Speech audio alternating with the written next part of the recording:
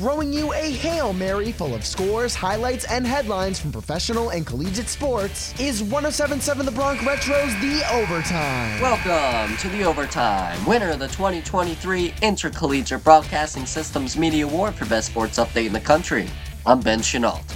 In the MLB, the Philadelphia Phillies lost an ugly one against the Atlanta Braves 5-1. It was scoreless through 9 innings, but the Atlanta Braves would go on to score 5 runs in their half of the 10th, thanks to a Kyle Schwarber dropped line ball to left.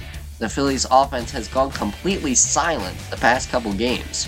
The New York Yankees got crushed by the Seattle Mariners 10-2. The Mariners got on the Yankees early with 10 runs for the first 4 innings.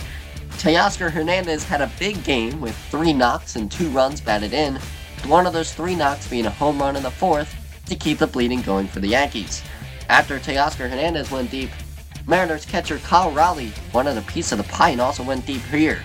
Play the audio. Teoscar a bolt out to center to the monuments, and it's gone! Teoscar Hernandez with a big blast out to center field. His 13th. Cal laces this out to right field, and this ball is just over the wall for a home run. Teoscar and Cal Raleigh go back-to-back in the 4th inning. Audio courtesy of MLB on Fox on Twitter.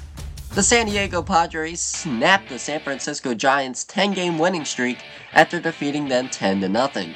Padres lefty Blake Snell had one heck of a performance on the mound, striking out 11 batters in 6 innings pitched, while also only allowing 3 hits.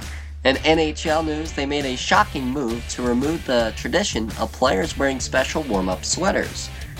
After some players refused to wear LGBTQ+ sweaters, they have decided to take it all away, including military appreciation sweaters, Hockey Fights Cancer, and Black History.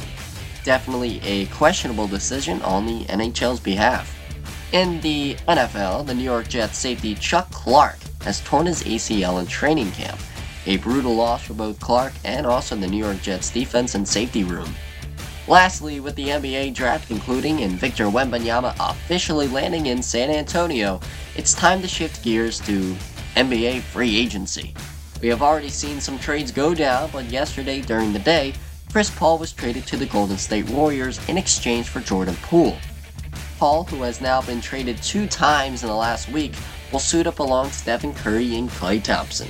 We will all see how this fits this upcoming season. This has been The Overtime, your 2-time IBS award-winning sportscast for Best Sports Update. I'm Ben Chenault. That's the end of today's episode. But you can go into Overtime by listening to any of our past episodes on your favorite podcasting platforms through our website, 1077thebronx.com/overtime, as we get back to the classic hits of the 50s, 60s, 70s, 80s, and 90s, only on 1077 The Bronx Retro.